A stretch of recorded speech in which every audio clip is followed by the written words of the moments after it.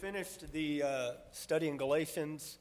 Right now we're kind of in between a series, and as I was praying about it today, honestly, the Lord impressed upon my heart something that is going to help me.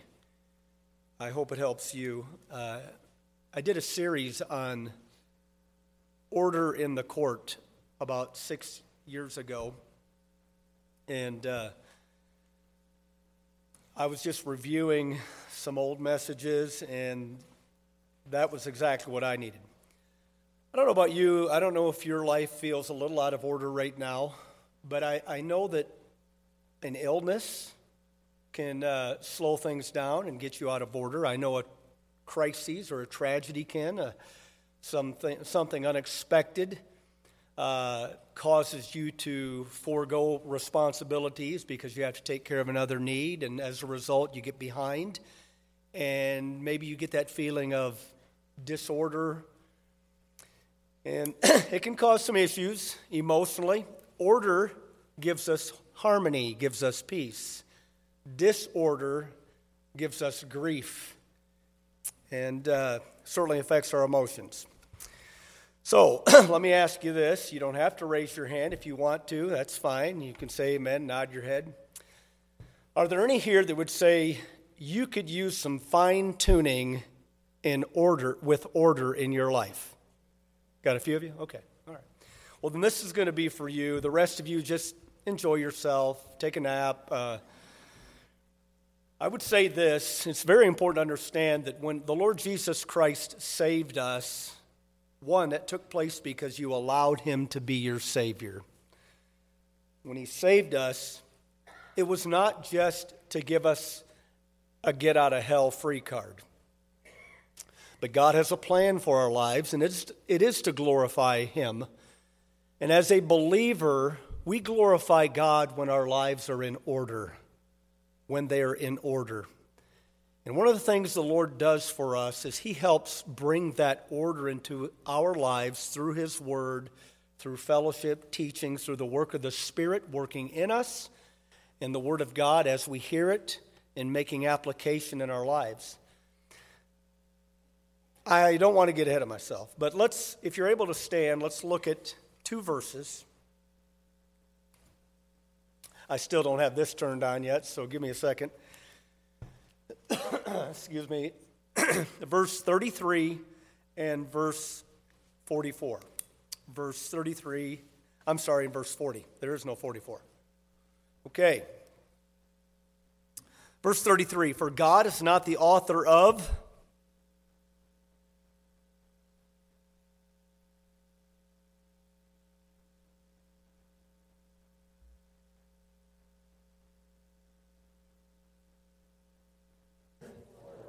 and in order. Now, there are a few passages in the Old Testament about men who knew they were getting ready to die, and the Bible says they went and set their house in order. In order. So even they knew that some things need to be prepared before they died, not just for those that they would leave behind, but maybe even in their own hearts as they were going to meet God. This may be a mini-series. I've got about 8 sermons, but a couple of them are strictly marital sermons.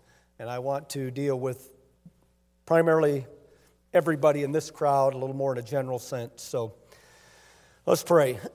Father, we love you. We're thankful for the Scriptures. We're thankful for this Bible truth. And Lord, we're going to take these passages that we read out of 1 Corinthians and teach this topic, this subject, order or confusion, you decide. Lord, we pray that your Holy Spirit would help us now. We ask this in Jesus' name, amen. The title, Order or Confusion, you decide. Order or confusion, you decide. So let me just emphasize the text or the context of the passage we read. Paul is dealing with the church of Corinth. And the church of Corinth had gotten a little out of order.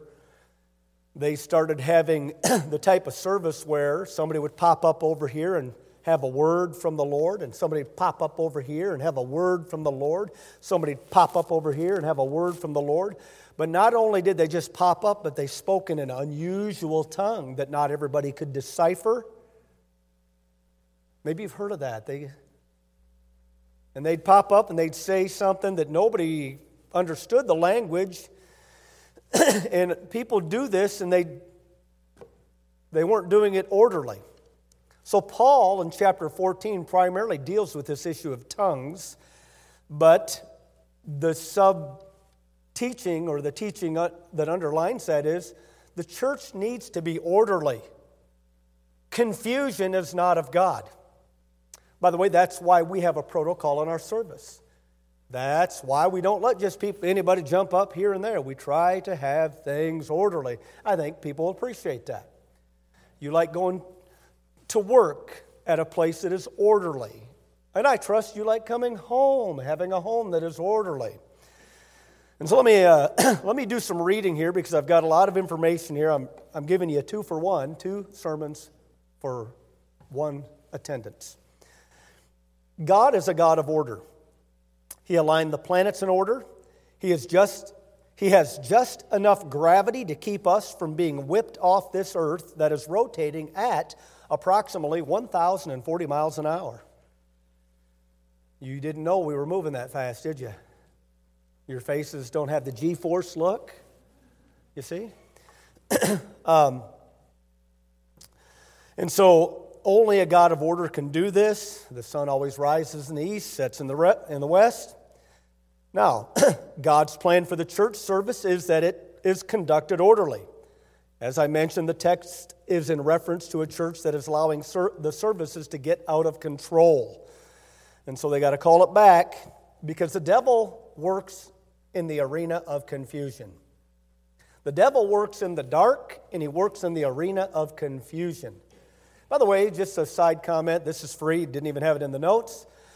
But you want to square up a relationship problem, you must communicate, and you must communicate clearly and honestly. If you don't bring it to the light, the devil can take advantage of it in the dark. Hello. Whether it's husband and wife, whether it's a church member and a church member, whether it's a friend and a co-worker, there must be some type of communication, because if you don't, the devil can put stuff in your mind, their mind, and maybe in the minds of other people, and you start listening to stuff, and hey, you don't really know the truth until you talk to the individual where there's a struggle. And hopefully they'll talk to you. But you keep it in the open, that way God, because the devil likes to hide in the dark. All right. When the church is orderly, then God will work in the midst of the church. Look at, you're in 1 Corinthians 14, I believe, still. Look at verse 24. But if all prophesy, and there come in one that believeth not, or one unlearned, he is convinced of all, he is judged of all. Oh, I need to read verse 23 with this. So let me start over. Verse 23. If therefore the whole church be come together into one place, and all speak with tongues, and there come in those that are unlearned or unbelievers, will they not say that ye are, what's your Bible say? Yeah. So if we had pop-up services where anybody could get up and say what they felt the Lord was leading them to say, and they did it out of turn, and some people started speaking at the same time, normal people would say, something's going, this ain't right. Hello? Now, I've never been to one of those services. I have witnessed it on TV. But we don't want that type of service, okay? And Paul has got to deal with that. Now we read verse 24. But if all prophesy,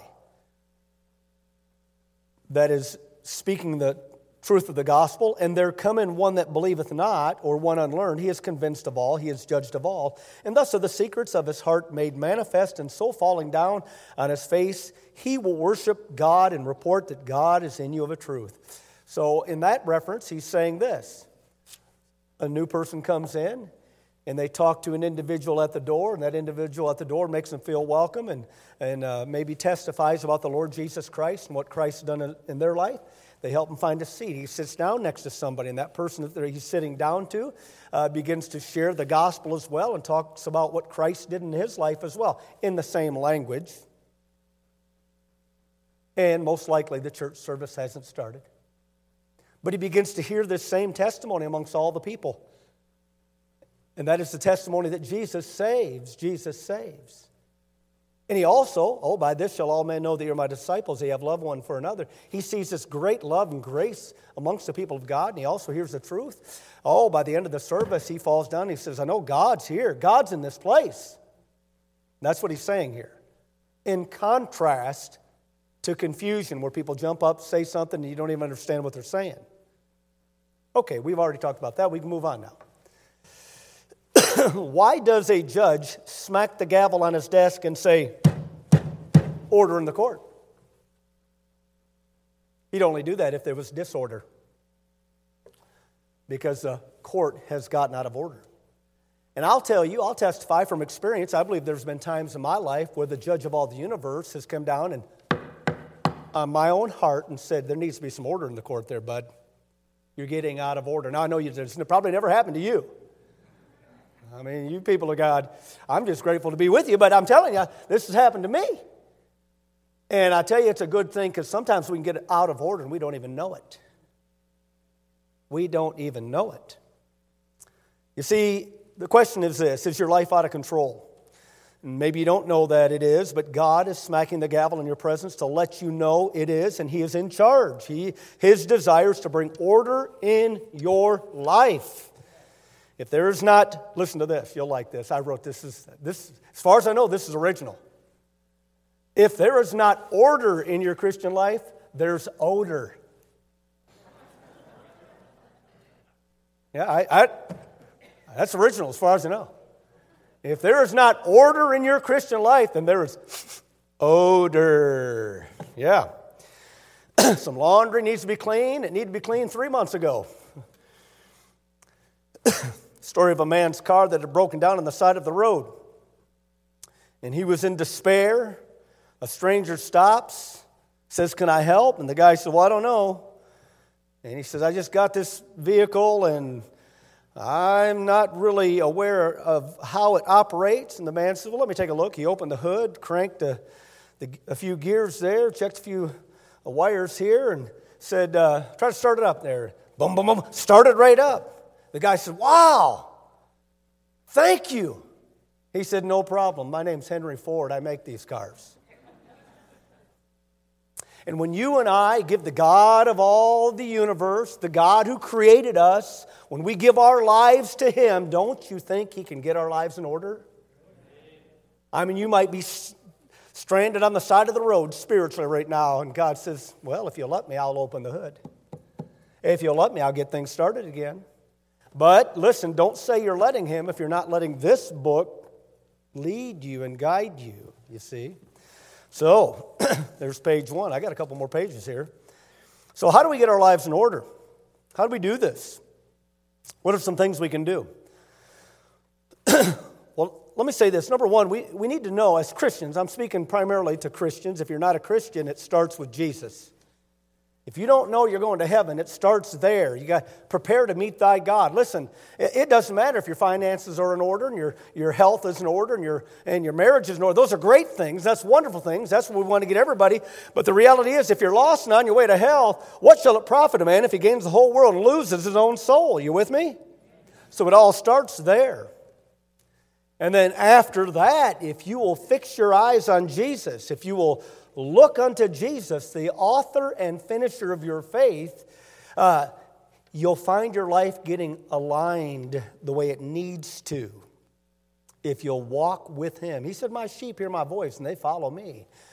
Oh, that's a beautiful thing, because God has given His children discernment to know right from wrong. I've shared this before, but I'll share it again. It's a great illustration. When we were meeting in the gymnasium over at the Lebanon Sports and Fitness Center, I mean, we had to set up tarps, we had to set up chairs, we had to set up the sound system. Boy, we set up choir chair. We just had so many things to lay out. And often, by the time we set things up, I mean, the chairs were all crooked and nothing was lining up. Don Greeno made us a cross that we could put on a little a stand, and we could put it right behind the podium. And what we decided to do was, let's do this. Let's put the cross up first. This is what we did, didn't it, Brother Aaron? We put the cross up first on one side of the gym, one side of the bleachers, and at the back side of the bleachers, we put the sound system, and then we began to line the chairs up accordingly. And then everything was symmetrical. We look back, yeah. Well, the answer was we let the cross help dictate the uniformity of it all. Well, I didn't know it was going to be a great sermon illustration, but it worked for us then, and I'm telling you, it's the truth. The Lord Jesus, when you and I look to the cross, He'll help align our lives. Now, so you got to do that. But now, those of you that are saved, you're here, you're on a Wednesday night, you are the above average Christian. And yet our lives can still get out of order, can't they? Man, they can. They can get out of order quickly. I mean, little things happen. I mean, you can get sick and it can knock you out for 2 or 3 weeks. And it's like, man, I fall behind. I feel like I'm in survival mode. I'm just trying to survive. I'm just treading water. I don't know if anybody feels like that right now, but I mean, we can go through these seasons. Or you have crises, you're a caregiver, and you got to take care of a family member, and that wasn't in your schedule, but you got to do that. And all of a sudden, wow, I'm just treading water. And so things aren't the way you really want them to be. And you think, well, what do I do? Well, let me say this. Number one, and by the way, if you want the notes, I'll give you the notes. I was almost ready to do a handout tonight, but I want it to be a surprise. And then I'll give it to you. Number one, you must know what order looks like if you're going to develop it. What does order look like in the Christian life? I remember when I got saved, or when I surrendered my life to the Lord Jesus Christ. I remember I didn't know a whole lot about the Bible, but I knew this. There were Christians in Liberty Baptist Church up in Grawn, Michigan, which was like a suburb of Traverse City, Michigan. And I was attending that church. Man, it was like a mega church. We run about 100 people. And I remember attending that church. That was a mega church for up north, see. And I remember attending that church, and my heart was fully surrendered. And it was not difficult for me after a while to find out who was a real Christian in the house. And so when I surrendered my life, I began to hang out with them, and I kind of patterned myself after them. Now, you might think this is foolish, and I wouldn't say anything. But I found out, Sunday mornings, old Dan Grumley, he always dresses up. He's clean cut.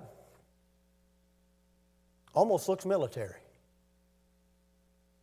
And he's got such a great attitude. And he's always looking to help people find a seat rather than find one himself. And I began to watch him and the way he worked with people and all of that, and even the way he dressed. And I thought, well, he's going to be my pattern. And so, we are visual people. And so to have an idea of what order looks like helps us. Hello? It does help us. You got family members. There are people in the church. I feel like you are very orderly. Now, let me give you some more statements along these lines. Order should be understandable, or it's not order. 1 + 1 is 2. 2 + 2 is 4. And it will always be 4. Just like little babies that are born biological boys will always be boys. And little babies that are born biologically girls will always be girls. That is order. When they try to change that, that's confusion. God's not the author of confusion. Y'all with me there? We know who's behind all this nonsense. Boys, biological boys, go to the boys' bathroom. I don't care what they call themselves. Biological girls go to the girls' bathroom. This is reasonable to sane people. It's orderly. It's not confusing. But there's a world out there that is very confused. Hello? And nobody's going to be able to show them the light or the example of order if the Christian won't do it, if the child of God won't do it. And there are many other areas. But order should be understandable. And by the way, order is productive. It's productive. When things are in order, things are more productive. Craig, your machines have to be working for you to be able to sow the field, till up the field, and that. And when you do it orderly, rather than just run the combine here and there, you get more out of the harvest, I'm guessing. There's an orderly way to harvest, to plant a field and harvest a field. And if it's done orderly, you are more productive. I know that's the only example that came to my brain right there. But that is the truth in life. Okay, you're a plumber, Brother Don. There's an orderly way of putting the pipes together. If you don't do it in the proper order, it is not productive. And you go back, and you got to do the job over. See? Hopefully you understand that when something's orderly, it's understandable and it's productive, but it's also stabilizing. You know, a family that is orderly is a more stable family than a family that's disorderly. A Christian that is orderly is more stable than a Christian who is disorderly. And wait, hold the coffee, let me say this. It is possible to be in the same house with maybe one Christian who is not orderly, and you can still be orderly. Hello? So don't blame it on somebody else. Don't play the blame game. Adam, what'd you do? Well, the woman thou gavest me. Eve, what'd you do? Well, the serpent, he beguiled me. That blame game's been going on long enough. Nobody's going to get their life in order as long as they're blaming their disorder on everybody else. Now, order, by the way, it should be understandable, it should be productive, it should be stabilizing. These are all positives, and these are all reasons why we should want our lives to get in order, whether it's in finances, relationships, whether it's in physical fitness, house cleaning. It will have a peaceful effect on your emotions. Hello. When your life is in order, it will have a peace. The Bible says, let the peace of God rule in your heart. That won't rule in your heart when things are all out of order. Let the maker open the hood and do some work. Hello? Now, order is having things in their proper place. Do I have a witness? Can we agree with that? Order is having... I remember the first time and the last time I ever took out an engine from a car. You caught that. First and last time. I had a Gran Torino, and I'm trying to think if it was like a Gran Torino. Brandon, you can correct me if I'm wrong. A 351 Cleveland. Was that Ford? That's Ford, isn't it? That's what it was. Because the other one was a Windsor. You remember those? My first 3 cars were Torinos. So anyways, my dad had a big pole barn, and he said, Merv, you can have that Torino, but the engine's bad. This Torino over here, the engine's good, but the body's all messed up. He said, it'll fit. He said, but I'm not doing it. I said, oh. So I was about 17, and I knew it all. So I took my dad's tools, and I started unscrewing bolts and setting them here and setting them there. And I took the manifold off, and I You didn't know I knew those things, did you? So I'm taking all these pieces off here and there. And I took it out of the good Torino, and I thought, man, that's great. And then I had a problem. I had no idea where things went after that. I had stuff sitting here, I had stuff sitting there. As far as I know, neither one of them ever ran again. I don't know what my dad did with them. I ended up hitchhiking out of Dodge before that thing got repaired. But you know what the problem? I didn't do anything in order. I just took off whatever's easiest. Pull these bolts off here, unscrew these nuts and all that. Yeah, didn't help. So order is having things in their proper place. When you listen to this now. Oh, here's where the rubber meets the road, like old J. Vernon McGee used to say. This is a topical message, so we've already used Scripture, and this is validated. But listen, when you spend more time and money on play than you do on work, then you may be out of order. Unless you're retired.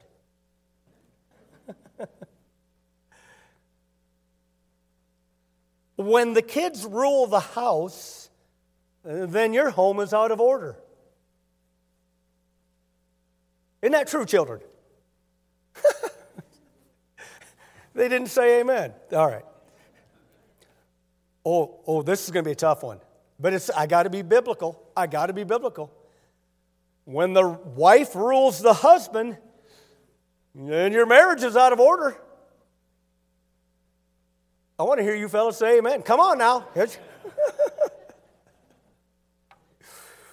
When your spending is greater than your earning, then you're out of order.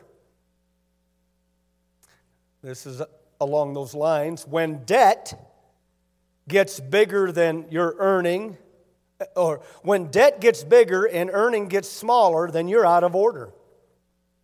When recreation gets more time than household repairs, honey-do list.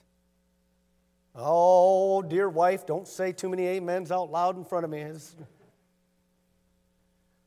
When recreation gets more time than household repairs, then you might be out of order. When church attendance is determined by convenience rather than conviction, you're out of order.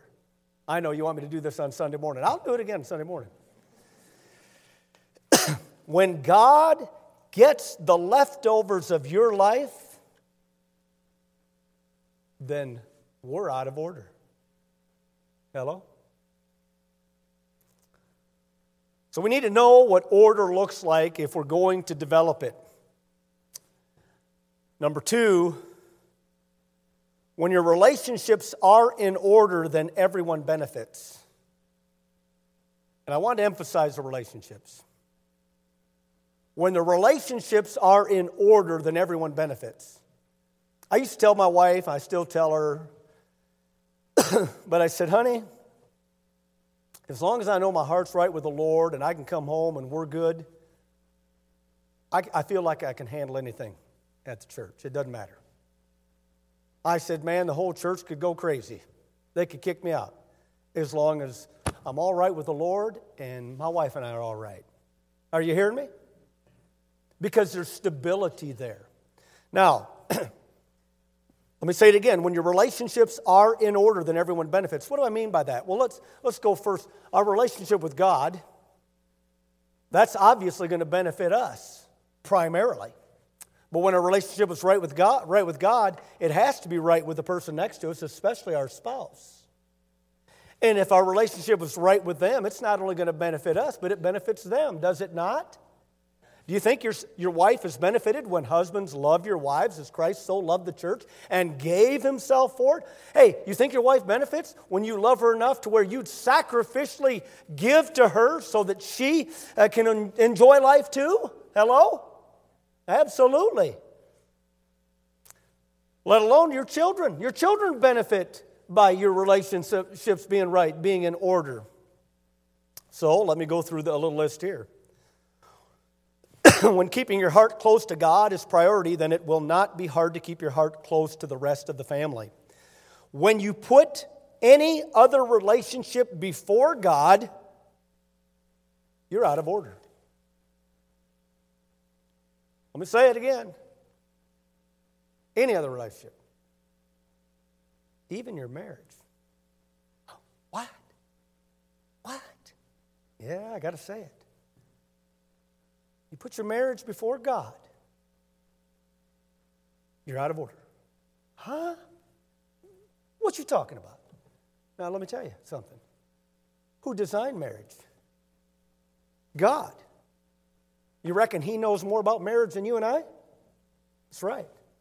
You reckon if you leave God out and you think you can handle it on your own, it's going to help you?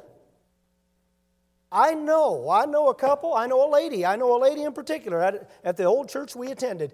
She was faithful to church, but her husband became unfaithful to her. And so she decided to be the kind of woman he wanted. What kind of woman was that? An unchurched, bar-hopping woman.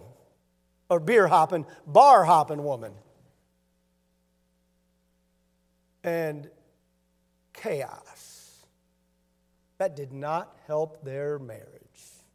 Didn't help their children. Not one of them in church that I know of. I mean, maybe years have passed. And I believe she was truly saved. I don't even know if they're still married. I don't even know if they're still alive. But I watched it disintegrate. I'm just telling you, if you want to help your mate, stay right with God. You protect that relationship. Why? Because that's stable ground. That's stable. Hey, if your spouse is on sinking sand, you're not going to help her or him by jumping in with him and abandoning God. Are you hearing me? Stay faithful to the Lord. Because the reality is this, sometimes your spouse won't come back. And if you stay faithful to the Lord, He'll stabilize your life, even though your spouse chooses to sink. Are you hearing me?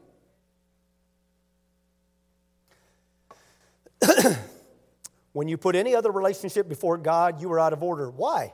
Because if you do that, they become an idol. Did you hear me?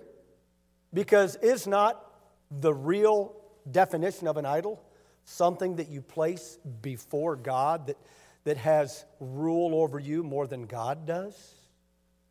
Is that not the real definition of an idol? Hello? Absolutely. And people can be that way in our own lives. We love them. Wait a minute. Make sure we're walking with the Lord in the light of His Word. Now, because if you do that, you realize if you make a person your idol, you're leaning on somebody as weak as you. I'm not trying. This will help marriages. This will help families. This ain't going to hurt you. Don't be scared. This is the truth. You walk with God. When we all get to heaven, what a day of rejoicing that will be. But when we all get to heaven, I'll guarantee you the Lord's going to, I believe, I know, I can be dogmatic. God is concerned about your walk with Him above all things. Because that's how we help everybody else. And even when everybody else doesn't want to follow our God, even those that have made commitments to us in marriage, it doesn't give us an excuse to bail out on God to so-called keep the marriage. Hello? Well, that didn't sound popular, but I'm just trying to be biblical. When you put your children before your marriage, you will hurt your children and may lose your marriage. What do you mean? What? All right. I mentioned this a few weeks ago. I knew a couple, after they had a child. Man, they loved that child. Their lives were devoted to that child. They got so wrapped in that child that they forgot to invest in each other. When the child finally got married and left the nest, they divorced because they were complete strangers. The one thing that kept them together was the child. Now, children, you wouldn't want that, would you? No way. And this particular individual didn't want that either. But the parents lost track of the priority relationships. I'm telling you that You know what your kids need, parents?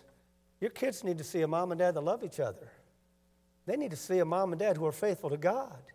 They need to see a mom and dad who are in agreement when it comes to correction, when it comes to direction, when it comes to curfew, when it comes to privileges. They need to see a mom and dad who are in agreement. Hey, listen. We were all kids. We know how to work the system. If dad won't let us, maybe mom will. If mom won't let us, maybe dad will. Listen, I was a kid. I know. And especially if your parents are divorced, you can really work the system then. If they're divorced, well, I want to stay with dad because mom doesn't let me do anything. Well, I want to stay with mom because dad doesn't let me do anything. And so what happens? Sometimes in that situation, the parents let them do everything they want, and they spoil the little brats, and the kids grow up thinking the world's all about them. Wow, there's a lot more in this message than what I thought. Let's move on. I got a few minutes. When you put affluence, you know what that is? Affluence above relationships with the family, you testify that money is your God. And money can buy a bed, but not a good night's sleep. It can buy a house, but not a home. I'm not against people being wealthy. I wish everybody in the house was wealthy. I pray that you'd all just prosper in a wonderful way as your soul prospers. See? But if that is our pursuit, the Bible says that's a snare that brings us to a snare. We're going to touch on that in Sunday school. Come to Sunday school. We're going to be touching on that in Sunday school. When you are more concerned about your child's reputation than their character, you have your parenting out of order. Did you all hear that? Hey, mom, dad, listen, we all want our children to be accepted and to feel welcome. Nobody wants our kids to feel isolated. Nobody does. Nobody does. But listen, I don't want to sacrifice their character. I don't want to sacrifice the things that are absolutely vital and make them think, your image is really the most important thing about you. So let's get you these nice clothes. Let's get you that nice purse. Let's get you the makeup. Let's get that. I'm not against those things. Not at all. Especially if you learn to do your homework, if you can respect your elders, if you can be responsible, if you keep cleaned up, and especially if you have integrity. You've got initiative and you're developing yourself. You're being developed in these areas. Learning how to work, learning how to be on time, learning to show respect to authority, learning to restrain your tongue. Hey, that's character. Talk to me, everybody. Those are the things that are going to get you the best jobs. Not the kind of purse you walk around with or the hairdo you have or the kind of clothes you wear. Back when I was in school, I remember Calvin Klein and Jordache. I never liked them at all. Yuck. But that was the affluent jeans. Do they still have them around? Anybody know? Calvin Klein. See, they went the way of all the earth. I don't even like Levi's anymore. I'll tell you, I like Wrangler because they're one tough customer. Plus, you can get them cheap at Menards. Okay, I'll move on here. Finally, number 3, got just a few minutes left. I said in the sense of order, you must know what order looks like if you're going to develop it. When your relationships are in order, then everyone benefits.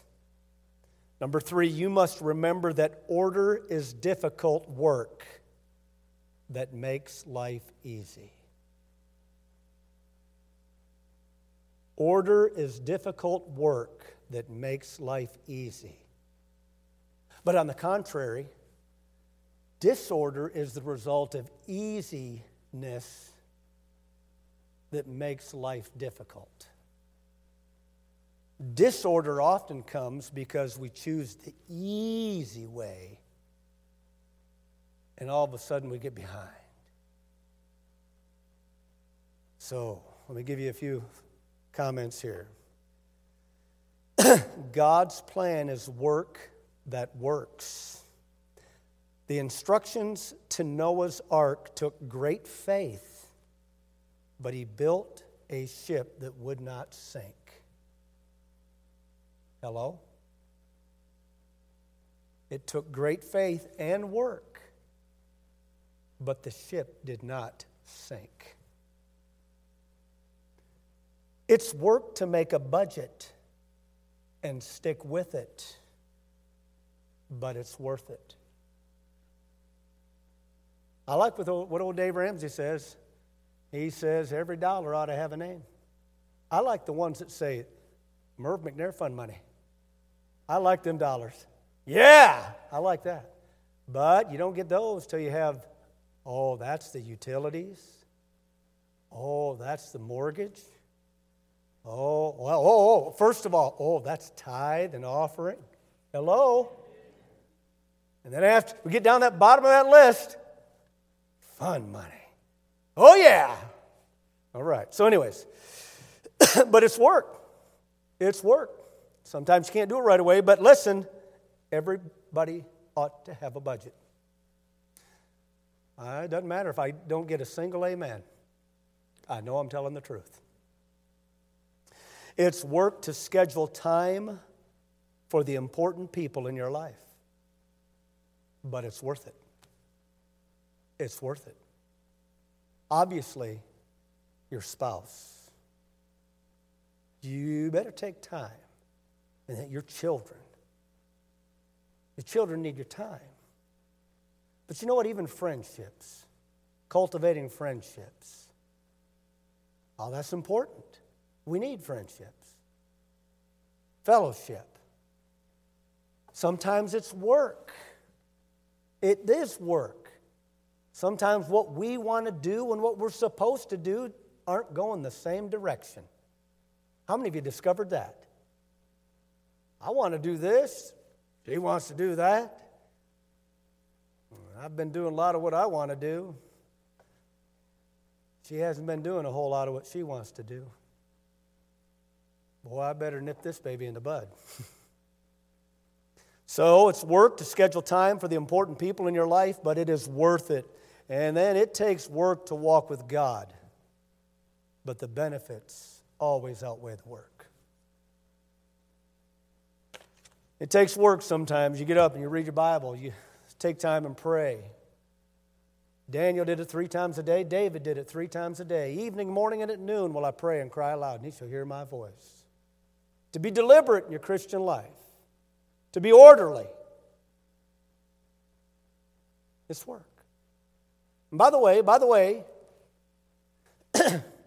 it's presumptuous for you and I to think God will do for us what He has given us the ability to do for ourselves. That's presumptuous. Well, Lord, I just know I need some help financially. And the Lord says, well, I've sent you this job, and you had this opportunity and that opportunity. But Lord, that just wasn't my cup of tea. I'm worth more than that. It's kind of, you know the story. It's kind of like that fella, big flood came to town. You know the story. He prays, Lord, you got to deliver me. Got to deliver me. And a guy comes through on the 4-wheel truck while the water's coming. And he said, man, you got to get in here. The river's overflowed and it's coming in fast. He said, I believe the Lord's going to deliver me. You know the story. If you don't know the story, I'm going to tell the whole story. So here we go. And the water gets rise, and he gets up on the roof, and a guy comes on a boat. He comes up on a boat to the house, and he says, hey, man, you need to get on this boat. And he says, I've been praying. The Lord's going to deliver me. He's going to deliver me. That boat moves on, and finally a helicopter comes by, drops the net there, drops the rope, the ladder there, the rope ladder. He said, man, you got to get up here. That water's not going to subside for a week or so. The man says, no, I'm trusting the Lord. I'm trusting the Lord. Well, that guy eventually drowns. He meets God and says, God, I prayed you deliver me. And God said, I sent a 4-wheeler, I sent a boat, and I sent a helicopter. What more you want? Hello? You see, God is, if you have the ability to do certain things, then you're responsible. I'm responsible. If you don't, hallelujah, we have the Father. He takes care of us. If any of you parents have ever had handicapped children, you know the extra mile you go to take care of those children. You take care of them. They get extra attention. Oh, that's what God does for us. As we get older, we start losing our ability to do things the way God says, I got you. I got you. I better wrap it up. Lord, bless this service. Thank you for the Word of God. Fellows, let's go ahead and have an invitation song. Lord, we're thankful for the order that you provide, the instructions to order that you give us from your Word. We're thankful for the examples that you've given to us from Scripture and even in everyday life, Lord. I pray that you'd help your people this evening. With heads bowed, eyes closed, you do as the Lord leads. Maybe there's somebody here, just say, preacher, pray for me. The Lord spoke to my heart, and there are definitely some things, some decisions I need to make, and I just ask for prayer. Would you lift your hand? Anybody like that? All right, I'm going to pray for you. Lord, bless those that have raised their hands. Encourage them, strengthen them, give them the wisdom they need. May you bless their invitation now. I ask this in Jesus' name. Amen. Brother Brian?